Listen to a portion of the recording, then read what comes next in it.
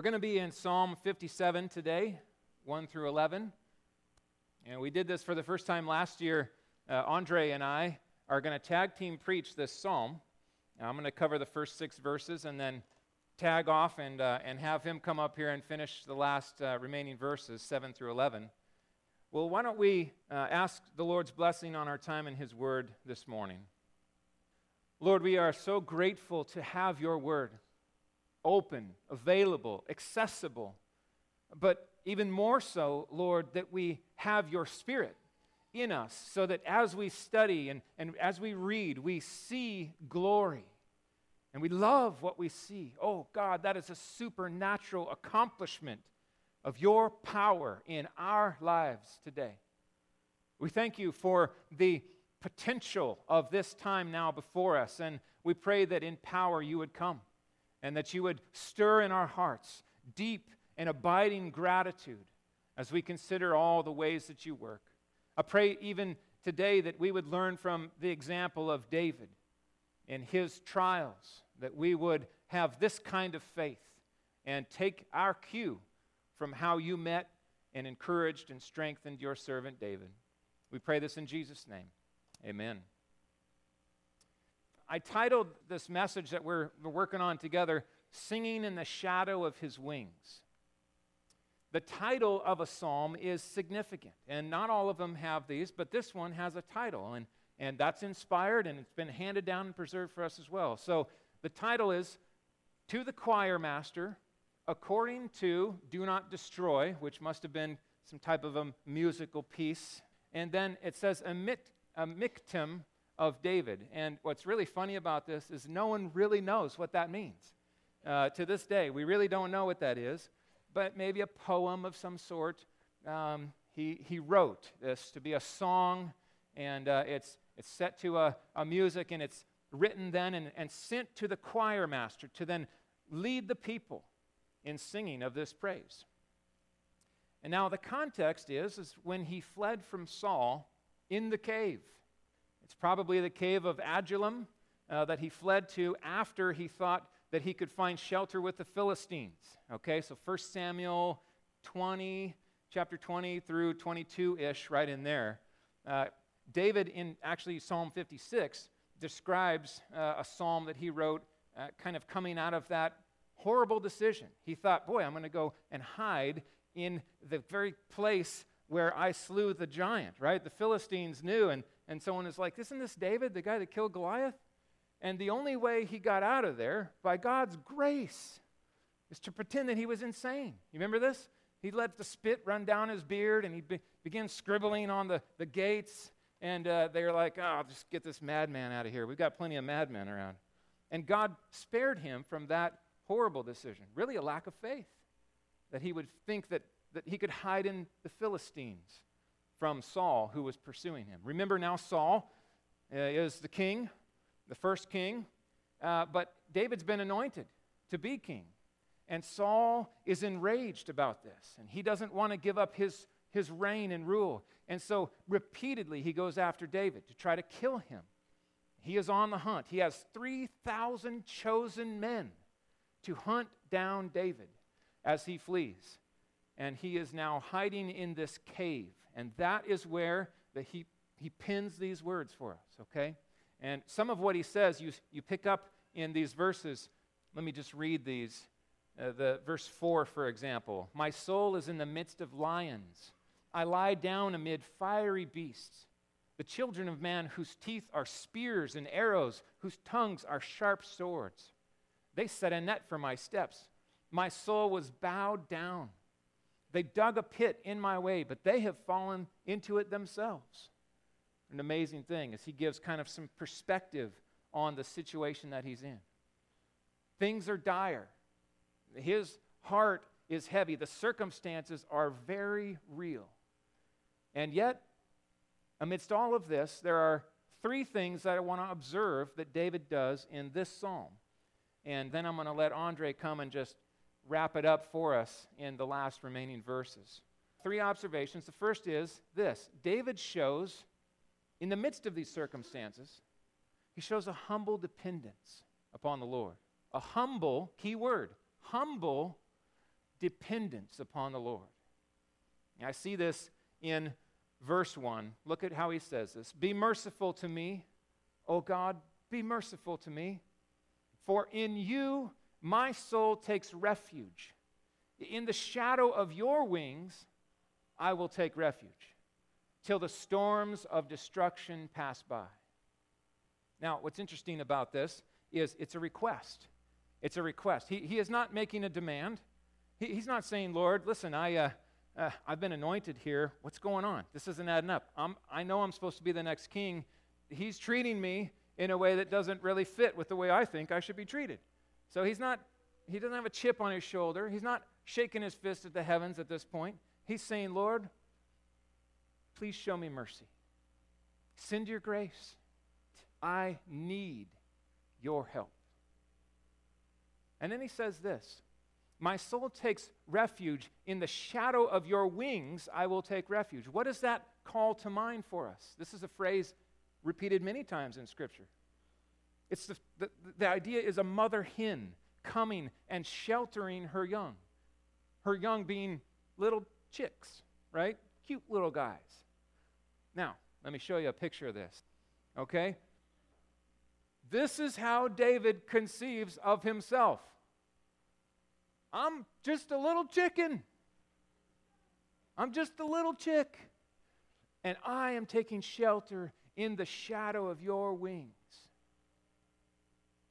This is the man of whom it was said, hey, Saul has killed his thousands, but David has killed his 10,000s. The man who slew the Philistine giant. This is the man who dealt with lions. He says, I'm like a little chick, and I'm coming under the shadow of your wings. And my soul is taking refuge there. Lord, come to me like a mother hen and shelter me. My soul needs you. This is not a man just walking around in self-confidence. Listen, this is how it's going to go. First we're going to do. No, he says, I need the Lord. It is a humble display of dependence. So a point of application, or at least a way to land this in our lives, is to observe this. God will graciously place us in situations that reveal our weakness in order to remind us of our desperate need for Him. I've been in ministry for a while now, and I've seen this over and over and over. Some of you are saying, yeah, that was this last year. That's kind of what it was like. I came to the end of myself, and I found more of God. God will graciously, He will, in His grace, in His mercy, in His goodness, He will bring us into situations that bring us to our knees to remind us how much we need Him. King David displays an incredible humility in this. Let's go on. Observation number 2 is this. David shows a confident trust in the absolute sovereignty of God. A confident trust in the absolute sovereignty of God. Listen to these verses. Verse 2, I cry out to God Most High, the Most High, to God who fulfills His purpose for me. He will send from heaven and save me. He will put to shame him who tramples on me. And then he says, just think on that, soul. Pause and ponder that, soul. Selah, musical interlude, right? Maybe a little electric guitar, just reflective, right? We're thinking about the truth. And then he says this, God will send out His steadfast love and His faithfulness. Notice how many wills are in these verses. This is a certain confidence, a settled trust in a sovereign God. I've been anointed. I'm going to be king. He is the God who keeps His promises, and so I know He's going to save me. I know He's going to come. And I can rest in that. He is a sovereign God. He is not surprised by these circumstances. He's not taken off guard. This is not plan B. This is His plan. And he cries out. His prayer goes to this God, a God of absolute sovereignty who is always in control. So I would say this, for us, the sovereignty of God then shown to be an impenetrable stronghold for those who look to him in faith. Many of you here can give testimony at these microphones to exactly that over this past year. How has the sovereign, almighty God met you in your circumstance and shored you up, planted your feet on the rock, and brought you through? You have an opportunity here in a few minutes to share. My last observation is this: David is so captivated by the glory and majesty of God that his circumstances serve to sweeten his worship. His circumstances could be the focus of his heart, of his soul. It could just shrivel his soul. But instead of allowing that to take place, he sees his circumstance and he sees the majesty of God, and it just makes it sweeter. This is a really big problem, but Lord, you're even bigger than that. And so he says these words: "Be exalted, O God, above the heavens. Let your glory be over all the earth." Now, a little more context for us here. When he's in the cave of Adullam, it says about 400 people flock to him. They come to him. He's all by himself, and then all of a sudden his brothers and his family hears.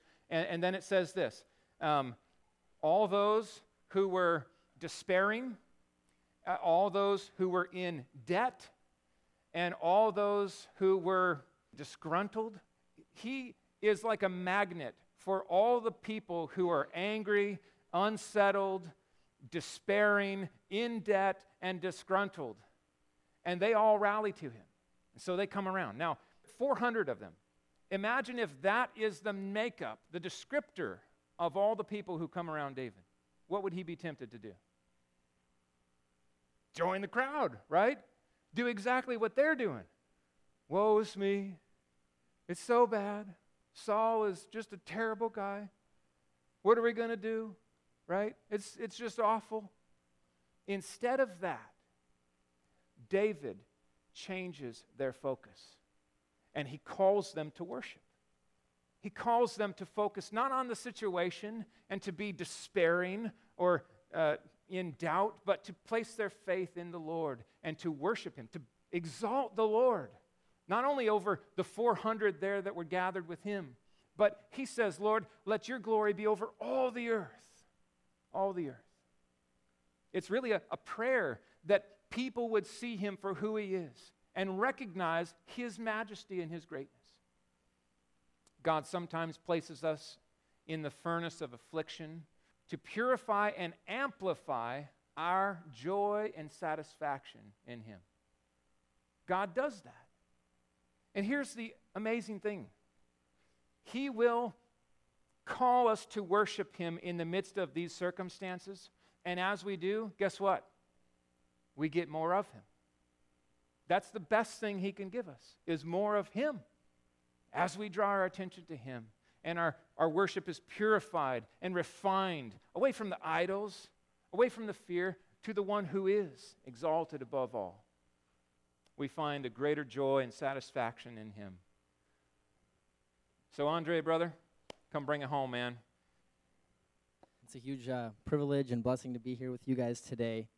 I want to pick right up where Pastor Jeremy left off here in this psalm on this idea of worship. And I want to give us 3 practical applications in the midst of our difficulties as we sit in the difficulties similar to David, maybe not exactly like David, but we feel this way very often.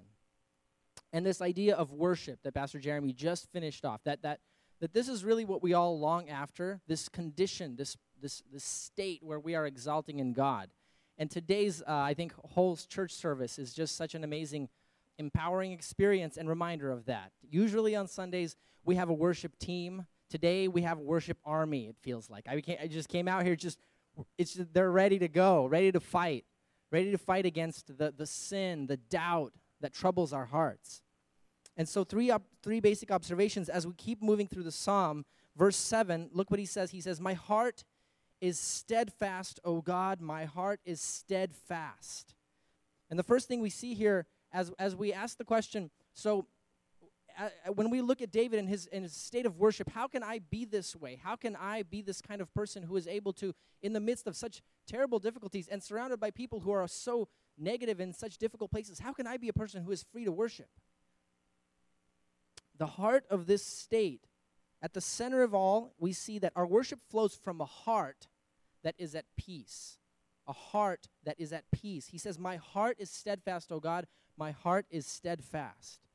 And really, when we look at difficulties, when we look at the trials that we face in our lives, when our child is sick and we are just troubled by that, or we have a family member, a loved one going through something difficult in our lives, or something at work, something changing and something in our budget plans, and a father worries about how is he going to provide, all the various life issues that come our way. The really difficult thing about these things is the impact that they have on our heart, right? There's a different psalm in Psalm 22 where David describes that exact state where he says the opposite of this. He says, my heart melts like wax. That's really what happens when we are in the midst of such difficulties. We are restless inside. We cannot find peace.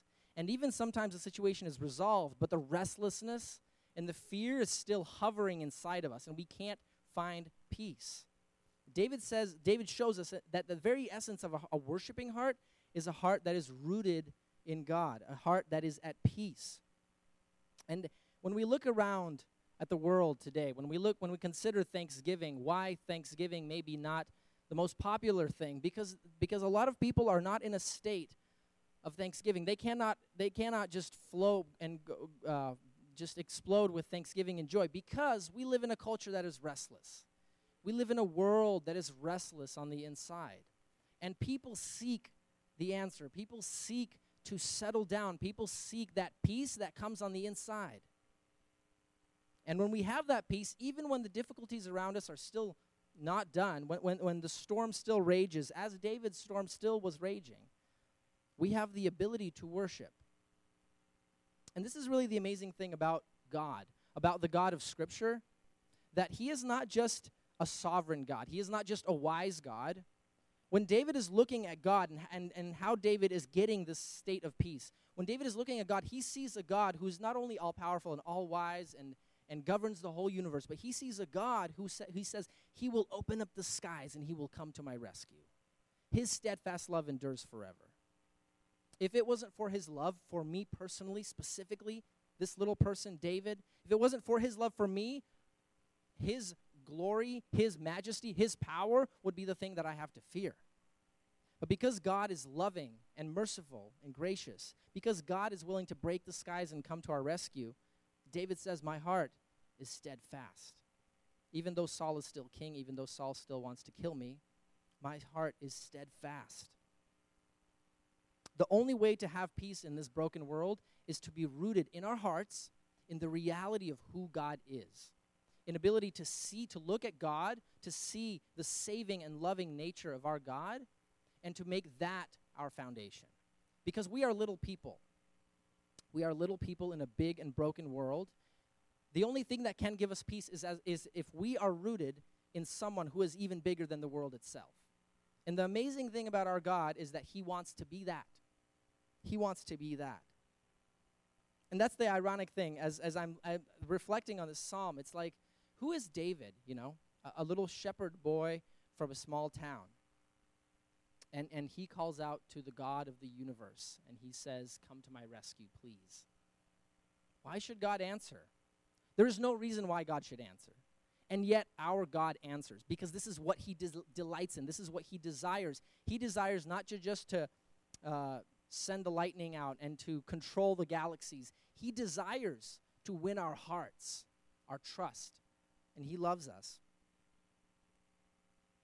So the heart of worship is in a heart that is rooted in the reality of God. And the second thing we see, the result of that heart at peace, is verse 8. Awake, my glory. Awake, O harp and lyre. I will awake the dawn. I will give thanks to you, O Lord, among the peoples. I will sing praises to you among the nations. For your steadfast love is great to the heavens, and your faithfulness to the clouds.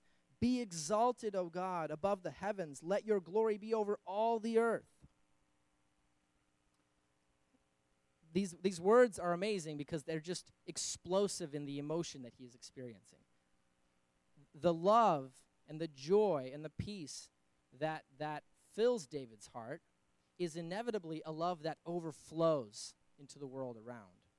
Our worship that starts in a heart that is rooted inevitably overflows into the world. It is disruptive to the world. It banishes the darkness. I love the words here. He says, awake, O dawn. It's like he wants to get up an hour before dawn, and he wants to banish the darkness because he wants to invite the light, because the light is shining in his heart, and he wants this light to be spread to the whole world. It's impossible to contain the joy when the peace fills our hearts. Now, I think oftentimes in our modern, maybe American evangelical world, we kind of have it backwards sometimes. Sometimes we have this unrest, and we are so upset, and we're so troubled by the things in our lives. We're worried about what's going on at work or in our family or our children or our friends, or we're thinking, as if you're a young person in college, think about future career plans or marriage plans. We're so restless, and we come to church and we think, well, I'm just going to come to church and I'm just going to sit in the front row and I'm going to sing my heart out and kind of try to push away the restlessness and the fear. David says it goes the other way around. David says you can't sing loud enough to banish your fear on the inside. If your heart is not resting in the Savior, it doesn't matter how loud you sing, it's still not going to work to change what's going on the inside. But if we are rooted in God, if we are confident in Him, if we look at God and we see the God that He is, the saving, loving, mighty, powerful God that He is, and that fills our hearts, that captivates our vision, we explode with a worship that disrupts the world around us. And we don't have to crank ourselves up just on Sundays. We go through Monday, Tuesday, Wednesday, Thursday. Our life is exploding with joy and worship because the peace that surpasses understanding fills our hearts. So it is a disruptive worship. It goes out to the world. If I am having trouble witnessing to a neighbor or a friend or a coworker, if I'm having trouble bringing my faith out into life, and I'm wondering, what do I need? Do I just need some boldness? Do I need to learn to conquer my fears?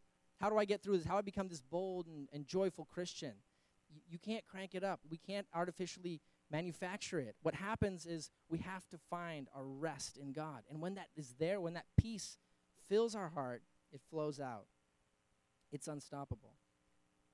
And so the third point, bringing it home, as Spurgeon says, make a beeline to the gospel, to the cross at the end of every sermon. True peace is found in Jesus. So we ask ourselves, is your heart steadfast today? Is your heart steadfast? Is your heart rooted in the God who saves? Do you feel like that plant that is deeply rooted into that rock and you will never go anywhere? It doesn't matter how hard the wind blows. Is God the ultimate reality that governs my life? Now, we may have some objections here. We may say, yeah, but I'm not David. I mean, David, yeah, he had some really hard times, but he also saw the glory of God in such amazing ways. The angel of God comes down to the camp of Saul and puts them all to sleep in a magical sleep state, and he can creep into the camp and cut off a piece of Saul's cape. David has seen Goliath fall. David has seen God come and intervene in such amazing ways. I'm just a little person here in Ferndale. I haven't seen God break the skies. How do I know that God's going to come through in my fear as I'm worrying about my family or my situation at work or my conflicts inside my heart? I've never seen miracles like David has. Of course he has reason to hope and have faith. God's never broken the skies and come into my life and saved me in a miraculous way out of a terrible difficulty. But has he? I think that actually we overlook the most amazing deliverance that has ever happened in all the history of humanity very easily. God has actually literally broken the skies and come down into this world, literally, to redeem us from our sins, even when we did not know him, even when we hated him, even when we tried living our lives in a universe that belongs to him, pretending that he doesn't exist. In Jesus, he has come down. David sings poetically about God breaking the skies, but we know that a few hundred years later, God literally did that. And in Jesus, God worked a deliverance that David could never have even imagined. He worked the deliverance that David had always looked forward to. There is no difficulty in life that we can face that are greater than the ultimate difficulty, the difficulty of standing before a holy, mighty God as a sinner and having to answer for the fact that you have rebelled against the holy God. We will never have to endure that difficulty because he came and he did it in our place. He stood in the ultimate storm so that then later he could open his wings and take that. You know, for the mother hen to open her wings and take the chick underneath, the assumption there is the mother hen is sitting there taking the beating of the storm. And that is literally what Jesus has done for us. So, are we steadfast? Do we look at the cross and do we realize that God has come to the ultimate rescue? That there is nothing in this world that we will ever face that's going to come close to the fact that Christ has taken the ultimate suffering in our place. In Jesus, we have a greater deliverance than anything David ever saw. More magical than a spell that puts an entire army to sleep. Is our heart steadfast in him? And do we explode with worship? Do we learn in the midst of our difficulties to look at the cross and to realize that no matter how bad the storm, I am hidden in Christ. And if my life is hid with Christ in God, then I will appear in glory with him when he appears. And it doesn't matter what happens in this world. And I can endure with faith all the difficulties that happen because he is my Savior. There's nothing that can put a dent in the fact that I am his child. Just like David knew that there's nothing that could put a dent in the fact that he was anointed to the king. God's plan was set. It was unstoppable. And we are his children today. We come before him. And let's open our hearts. Let's look at the cross. Let's look at the Savior. And let's exalt him for all that he's done for us. Let's pray. Dear Heavenly Father, we thank you that you are such a God. Lord, who are we? Who are we little people that you break the skies and come to our rescue? Who are we, small town Ferndale folk, to depend upon the sovereign and mighty and wonderful and glorious Savior of the universe? Lord, we thank you that you are not just a God who is sovereign and mighty and glorious over all the big powers of the universe, but you are a God who is concerned with the condition of our hearts. That you came into this world to endure the ultimate storm for us and to shelter us in the shadow of your wings, Lord. We thank you for Jesus who took the beating for us. We thank you for Jesus who took our sin upon himself, Lord. We thank you for the cross and the gospel, that every day we can come and we can see the reality of your love for us. That in the midst of every difficulty, Lord, we can come to you and we can see the cross and we can be overcome with how much you love us. That we are not in this world set to fight our own battles, Lord, that we know that we have a Savior who lives and who stands for us. Lord, help us to be rooted in that today. Help us to be rooted in that every day of the week, in this whole season, in the years to come. Lord, help us to learn to be your children, hiding in the shadow of your wings and worshiping in a disruptive way in this dark world. Help us to be this light for your glory, Lord. Amen.